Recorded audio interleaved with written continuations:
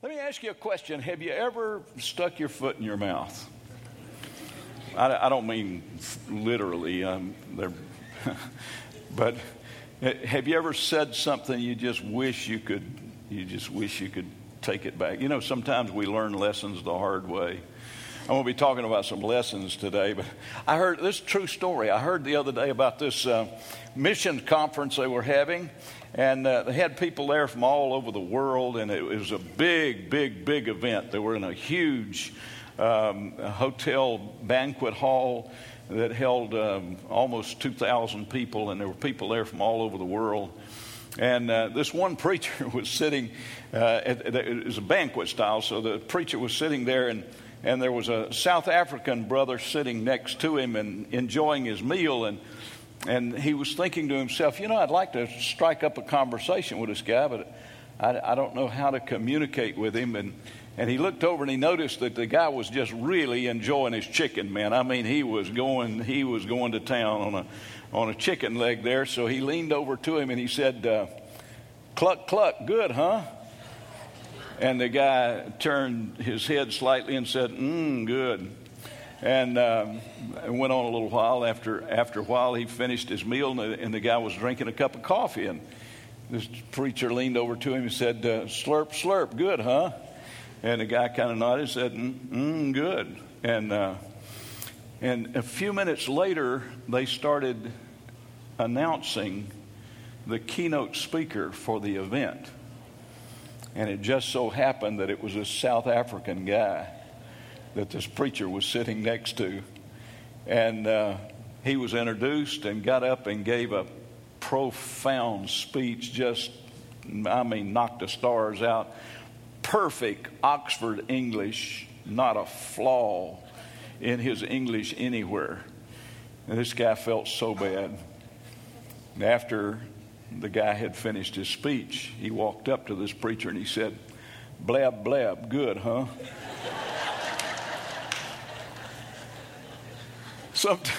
Sometimes you learn lessons the hard way, don't you? I hope you don't have to learn these the hard way, but I want to look at a few lessons. Actually, there are 4 of them that I'm going to give you. I know you're not supposed to go over 3, but you're a smart group. You're an intelligent group. I can tell you can handle 4 with no problem at all. So I'm going to give you 4 lessons out of the early life of David. You know, David's kind of the central figure of your Bible. If you've got a Bible that doesn't have concordance at the end, a lot of other helps and stuff, just the 66 books of the Bible, if your Bible just kind of falls open, it'll probably fall open to somewhere in Psalms. In fact, there is a chapter and a verse in Psalms that's the absolute center point of your Bible. So the main character in that book, and the one we always think about when we think of Psalms, is David, of course. He wrote a lot of those Psalms, and many of those Psalms were written to music. He was kind of the song leader of his day, the songwriter of his day. And we think of him in several ways. We think of his feat as a young person when he defeated a giant. We think of him as the sweet psalmist of Israel. We think of him as a musician who played a harp. We think of him as the king of Israel, Israel's greatest king, in fact. And Jesus is going to come and sit on the throne of David in the millennial reign and rule the earth from the throne of David. And David was known as a man after God's own heart. So he's quite a character. He's very dominant in the Old Testament. And so what I want to do this morning is just look at 4 lessons from his early life. To take the whole life of David would take a long, really it would be a study that would last we could do 8 or 10 weeks easy, just looking at the life of David. But let me just give you a little bit from him. First of all, let me kind of introduce him to you from Scripture, where he first comes to prominence. And that's found in 1 Samuel chapter 16. I'll read verse 1, and then I'll drop down to verses 6 through 13. Follow with me if you will. Now the Lord said to Samuel, "How long will you mourn for Saul, seeing I have rejected him from reigning over Israel? Fill your horn with oil and go. I'm sending you to Jesse the Bethlehemite. for I have provided myself a king among his sons. So it was, when they came, he looked at Eliab and said, Surely the Lord's anointed is before him. But the Lord said to Samuel, Do not look at his appearance or at his physical stature, because I've refused him. For the Lord does not see as man sees, for man looks at the outward appearance, but the Lord looks at the heart. How many of you are glad for that revelation about your Heavenly Father? Isn't that good? And the Word tells us right here in 1 Samuel, God doesn't judge people like we do. We look at the outward appearance. God always looks deeper than that. God is looking at the heart. Let's go on. So Jesse called Abinadab and made him pass before Samuel. And he said, Neither has the Lord chosen this one. Then Jesse made Shammah pass by. And he said, Neither has the Lord chosen this one. Thus Jesse made 7 of his sons pass before Samuel. And Samuel said to Jesse, The Lord has not chosen these. Samuel said to Jesse, Are all the young men here? Then he said, There remains yet the youngest, and there he is. I think he must have pointed out towards the sheepfold. There he is, keeping the sheep. Samuel said to Jesse, Send and bring him, for we will not sit down till he comes here. So he went and brought him in. He was ruddy and bright eyes and good looking, and the Lord said, Arise, anoint him, for this is the one.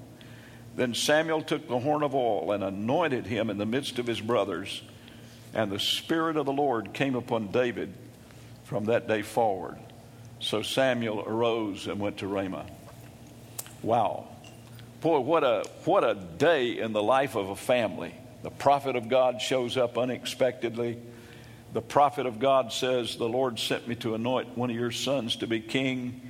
And Jesse brings out his finest, the oldest one first, and goes all the way down through 7. He doesn't think in a million years that it could possibly be the baby of the family. How many baby of the families do we have in here this morning? How many? All right. This is for you. God likes to use the one that everybody else overlooks. And he does great things with them. Well, God will use anybody that will submit to him. But David, there was just something about his heart and his attitude that attracted the Spirit of God to him. And so David is anointed king. Now, most Bible scholars believe that David was about 15 years old when this happened. Wow. I mean, he's just a young teenager. By the way, young folks, God can use you regardless of your age. Don't let anybody despise your youth. That's Scripture. But serve the Lord with all your heart. God can anoint you and use you. He did David at 15 years of age. Wow. What an amazing thing in that family. Now, you know the next part of the story. It goes on for a while. David just continues to shepherd the sheep for a while until one day his daddy sent him to check on his brothers. His brothers had joined the army, Saul's army. Saul was king of Israel at that time. And the Israelites are in a war with the Philistines.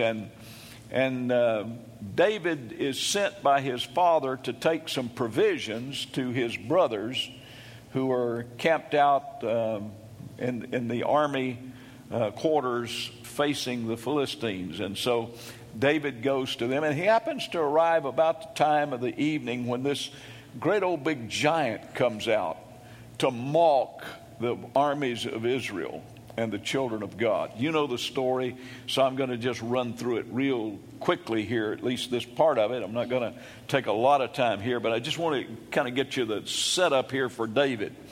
And David hears this giant. By the way, when I say giant, I'm talking giant. This guy is like 9 foot 9 inches tall. His armor weighs 126 pounds. David probably didn't weigh 126 pounds. Remember, this is a 15-year-old kid, maybe 16 or 17 by now. And he just a kid. But he hears this giant mocking the God of Israel, and it just infuriates him. And he says to his brothers, why don't somebody do something about this? And of course his brothers gets all over him and said, you smart alecky little old guy, you come out here. You just come out here for adventure. You're just wanting to spy on us and see what's going on. You need to quieten down. You need to keep your mouth shut. But it was too late. Some of the other soldiers had heard David speak, and they got word to Saul and told Saul, there's a kid out here that's not afraid of that giant. You may be and everybody else may be, but this kid's not afraid of him. And so Saul calls for him, and David comes for him and comes to him. And of course, you know that Saul tried to put his armor on David. It was too big. By the way, remember, Saul was a big guy. He was head and shoulders taller than anybody in Israel. So he was a big guy. Wasn't as big as the giant, but he was a pretty big guy, and his armor wouldn't fit David. David took that off and said, Don't bother me with that. I'm not afraid of this guy, but let me go with what I'm accustomed to, what I'm comfortable with. And so David takes his slingshot and 5 stones, and he goes out there before Goliath. And you know the story. I love this part of the story. When David goes out in front of that giant, the giant is insulted that a kid like this would come out to him. You can imagine little old David now, like I said, a little teenage guy, probably about my height. Everybody that's perfect in the Bible is, about mine and Pastor Reagan's height. God rejected Saul, the big tall guy. Keep that in mind now. And I hope you know I'm teasing. Anyway, David looks up at this great big guy, 9 feet 9 inches tall. And that guy starts making fun of David. Says, what do you think I am, a dog? Come out, send a kid out here after me. I'll bash your brains out in just a few minutes. I'll take care of you and nothing flat. And David looks up. Now, we just gone through a study on faith. Remember, I took one whole lesson talking about the difference in faith and hope. Hope's always future tense. Faith is now. Now faith is. If you're exercising your faith, you do it now. David doesn't talk about what he's going to do next week, next month, next year. David looks up at that giant without any fear whatsoever. And he said, let me tell you something, big boy. I'm going to take your head off today. He couldn't even reach his head. He said, I'm going to take your head off today. And he said, in fact, move over just a little bit. Said, see that army behind you? I'm going to feed all of those to the buzzards today. Boy, you talking about faith. That kid had some faith, brother. He walks out there. But here's the key to it. He recognized, he called him, he said, you uncircumcised Philistine. What that meant was, I know you don't have a covenant with God, but I know that I have a covenant with God. And I know that you're bigger than me, but I know that God is bigger than you. Amen? That's the whole essence of that little conversation between David and Goliath. And of course, you know the rest of the story. David pulls out his slingshot, puts that stone in there, winds that thing up, lets it go, and the Holy Spirit hit that thing and turned it into a guided missile, and it hit the giant in the only place where he wasn't covered with armor, and that was right between his eyes. And he fell to the ground. Somebody must have yelled, timber, as that big old guy falls to the ground. And then David runs up there and pulls out the giant's sword, because David didn't have a sword. Pulled out his sword, cut his head off, and somebody said, that's the way you get ahead in life. He come dragging his head back to the camp of Israel. And the Israelites' army then suddenly had boldness, and they went after the Philistines and won the battle that day. Can somebody said, praise the Lord for the victory?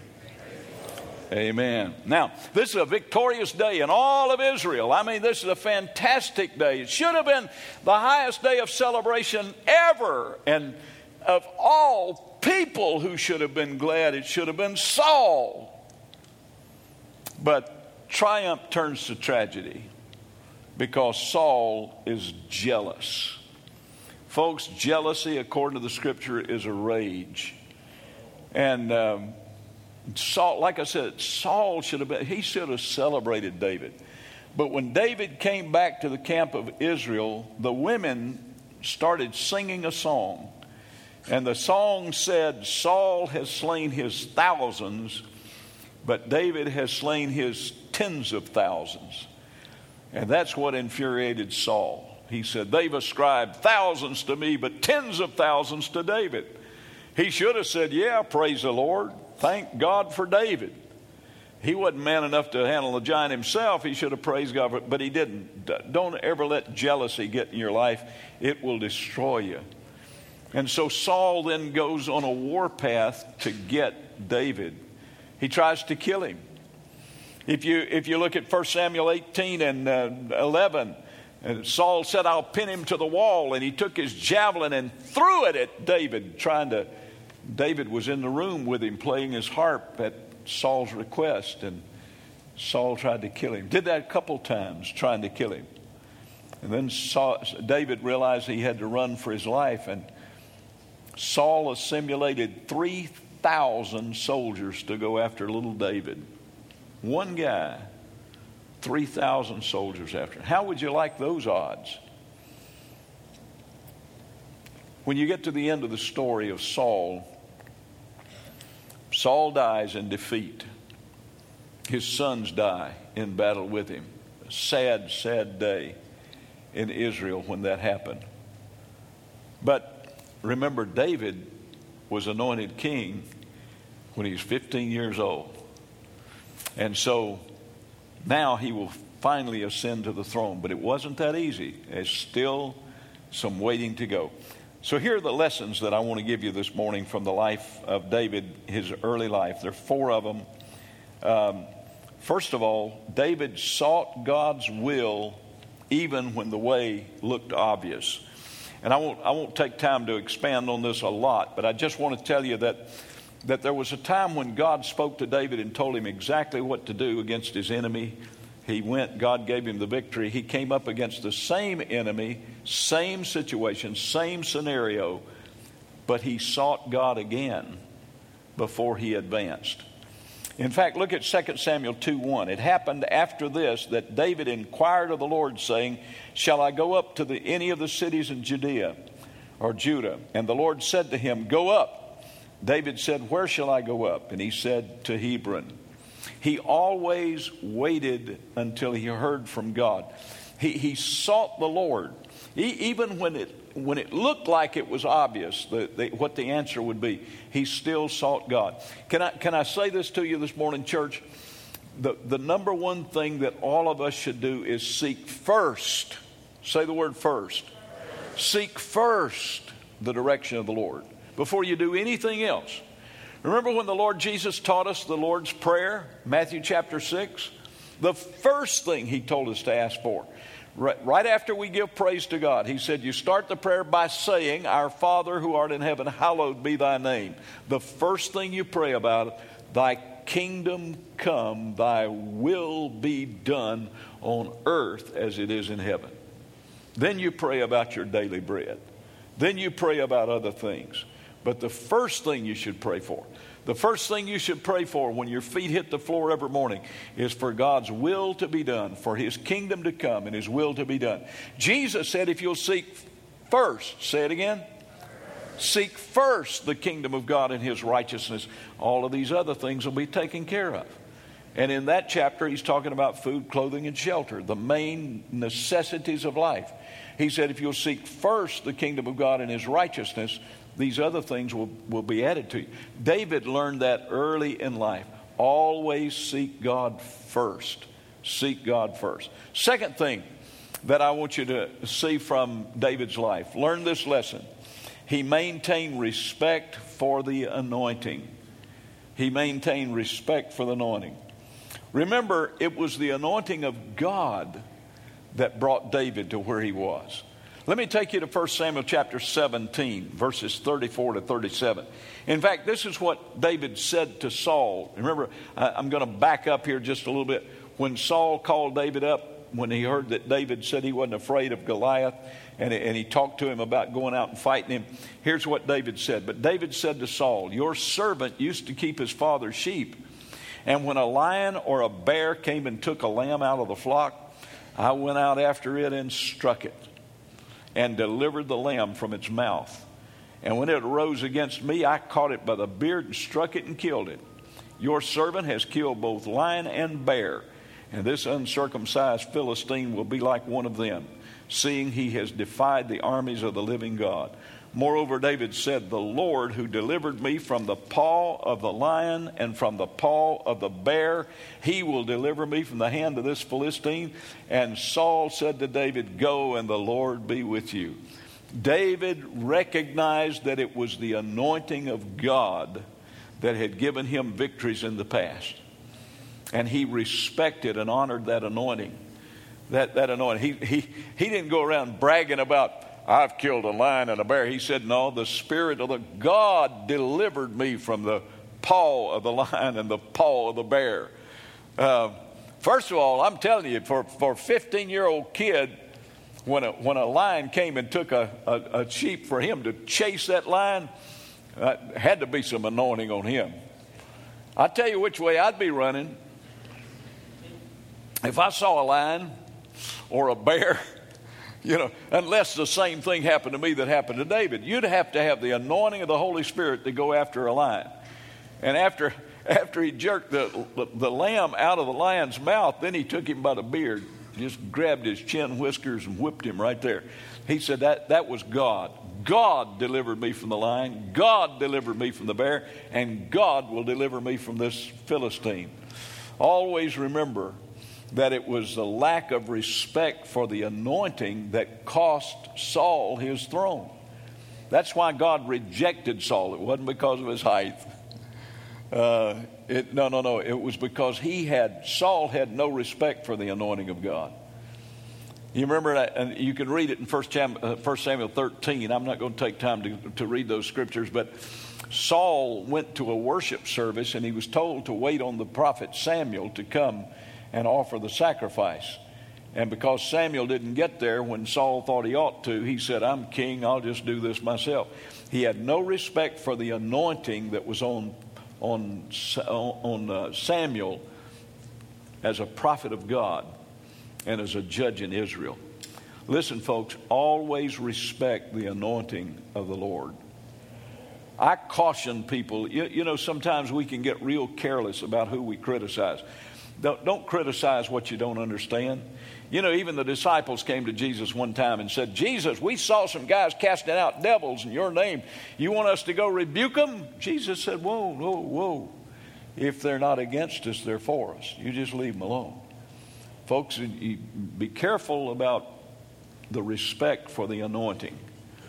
There's some people I don't understand. There's some people I may disagree with.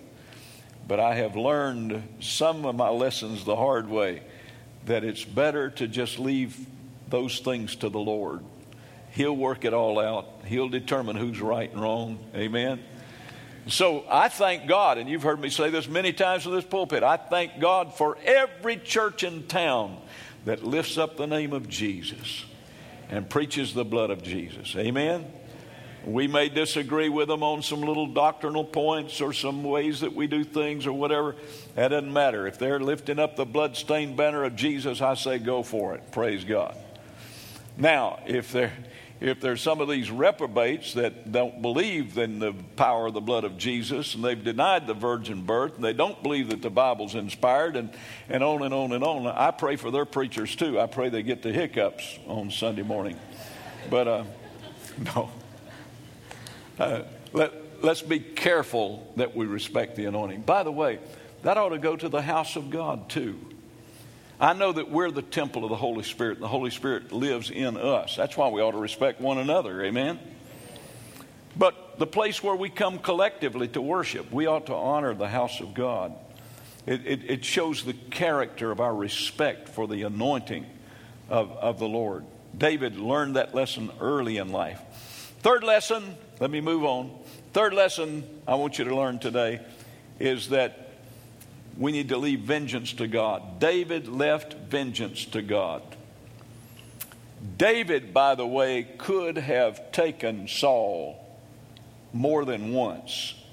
I'll give you a couple references. In the wilderness of En-Gedi, when Saul was held up in a cave, David was able to slip in and get so close to Saul that he actually cut off a piece of his robe.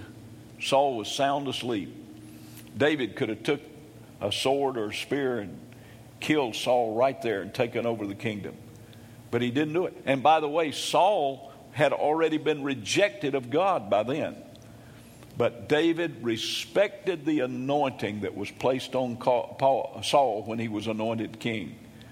And so even though he cut off the piece of the robe, he did it for the purpose of the next morning standing up on the other side of the valley and hollering to Saul and say, "Look, Saul, I'm not after you to kill you. I don't mean you any harm. I respect you and I honor you as king. I could have taken your life tonight. Here's a piece of your robe that I cut off." There was another time in Haklah when Saul slept in a trench, and David and Abishai got so close to Saul that David was able to take his spear and his water bottle, his water jug. And same thing, he told him, said, "Saul, I'm not here to hurt you. I'll never lift my hand against you." He always respected the anointing of the Lord on the life of his leader. Fourth and final lesson that I want you to get this morning. He was patient in waiting on God's will. Remember, I told you that he was anointed king when he was 15 years old? Years have gone by now. Years. And finally, when Saul is dead, they anoint David again. David was anointed 3 times. They anoint David king again, but only Judah followed him. Only the tribe of Judah. The others went back and said, no, we're going to follow Saul's son. You remember you reading the Bible about the Rehoboam, Jeroboam, and Boam boys, and it all went on there between them. Some of them followed Rehoboam, but God had not set it up to follow in a line of succession from Saul to his sons. God had anointed David to be the king. But most of the tribes of Israel rejected David at first. So David goes on for 7.5 more years. I mean, we've gone now from age 15 to age 30 before David finally the rest of them realized that God had rejected Rehoboam. And they came together and honored David as king. Took a long time. Can I say this to you today? Sometimes you have to wait. Sometimes you have to wait. You have to wait on God. Wait on His will. Here's the natural thing. Here's what all of us want. We want to pray today and get an answer from God. And we want God to just speak it out, make it clear exactly what our next step should be and where we should go. God doesn't always do it that way. God doesn't always do it that way. I want to say this to you young folks, especially as you're seeking God's will for your life. Learn to be patient and wait on the Lord. Remember that Jesus was 30 years old before he began his earthly ministry. 30 years old. He was in training for a long time. He was a son of God. And yet he learned to be a carpenter. He learned so much from his birth all the way to the age of 30 when he began his ministry. And he impacted the world. So be patient as you wait on the Lord. Wait on the Lord. Be careful. Seek God's direction. Always seek for His will. Remember, seek Him first. Always wait until you know the will of God before you proceed in a particular area. God will lead you. God will guide you. God will direct you if you'll give God time. Sometimes it's just a matter of opening doors, and it may not be the final call of God for your life to go from here to there, but God will direct you through those open doors, a step at a time. And just be patient and do what you can where you are, and be faithful where you are.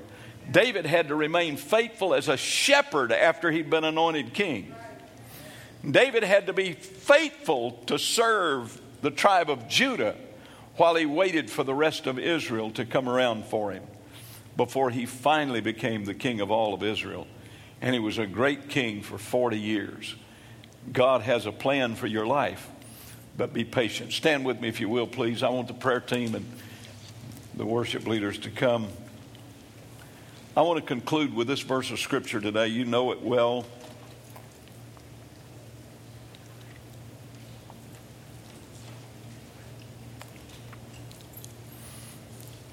I realize sometimes you get to preaching off the cuff and get away from your notes and get things ahead.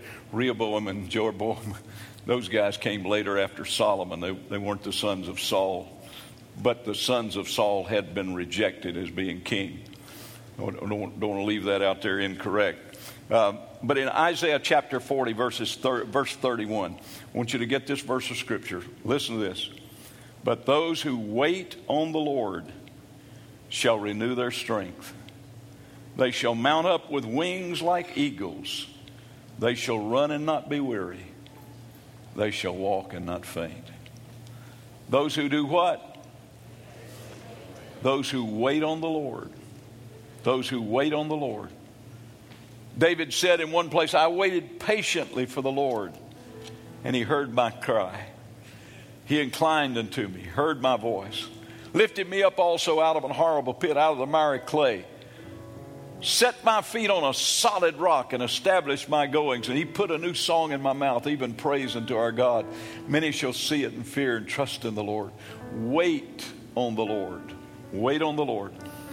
Wait patiently on the Lord. Some of you are going through some stuff right now that you don't understand. You're going through some difficult times. You're dealing with some problems that you don't know which way to go. I want to tell you this morning, just wait on the Lord. Wait on the Lord. Don't get impatient. Don't try to make it happen yourself. Probably the biggest mistake Abraham made was becoming impatient in the wait. Just wait on the Lord. Serve the Lord. God will help you. He will see you through it. Here's what he promised. If you'll wait on me, he said, I'm going to see that you come out victorious in the end. You're going to mount up with wings like eagles. I'm going to give you the strength to run and not be weary. I'm going to give you the strength to walk and not faint. How many of you could use some of that strength today? Amen. Praise the Lord. Let's wait on the Lord. We always like to give you an opportunity to pray. You never know what somebody may be dealing with that's just a prayer away from victory. You know, there's power in agreement. The Bible talked about agreeing. If any of two of you shall agree as touching anything they shall ask, Jesus told us. So we have prayer leaders here that are willing to pray with you and for you. Maybe you want to come and just find a place and pray, just you and God. But in the next few minutes of this service today, we want to give you that opportunity to pray.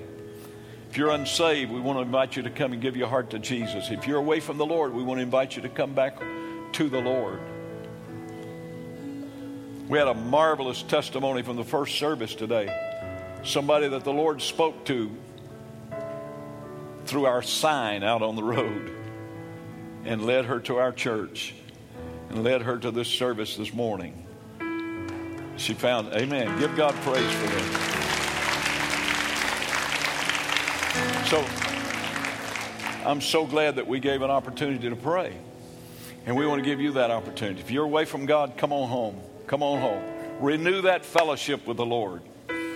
Maybe you're dealing with one of these areas that I mentioned, these 4 things that David learned in his early life. Maybe you need to talk to God about that. Maybe you're going through a tough time financially. Maybe you need healing for your body. I promise you, every one of these people here this morning believe God for healing. They'll be glad to lay hands on you this morning and agree with you for your healing. We believe God's a healer. Amen.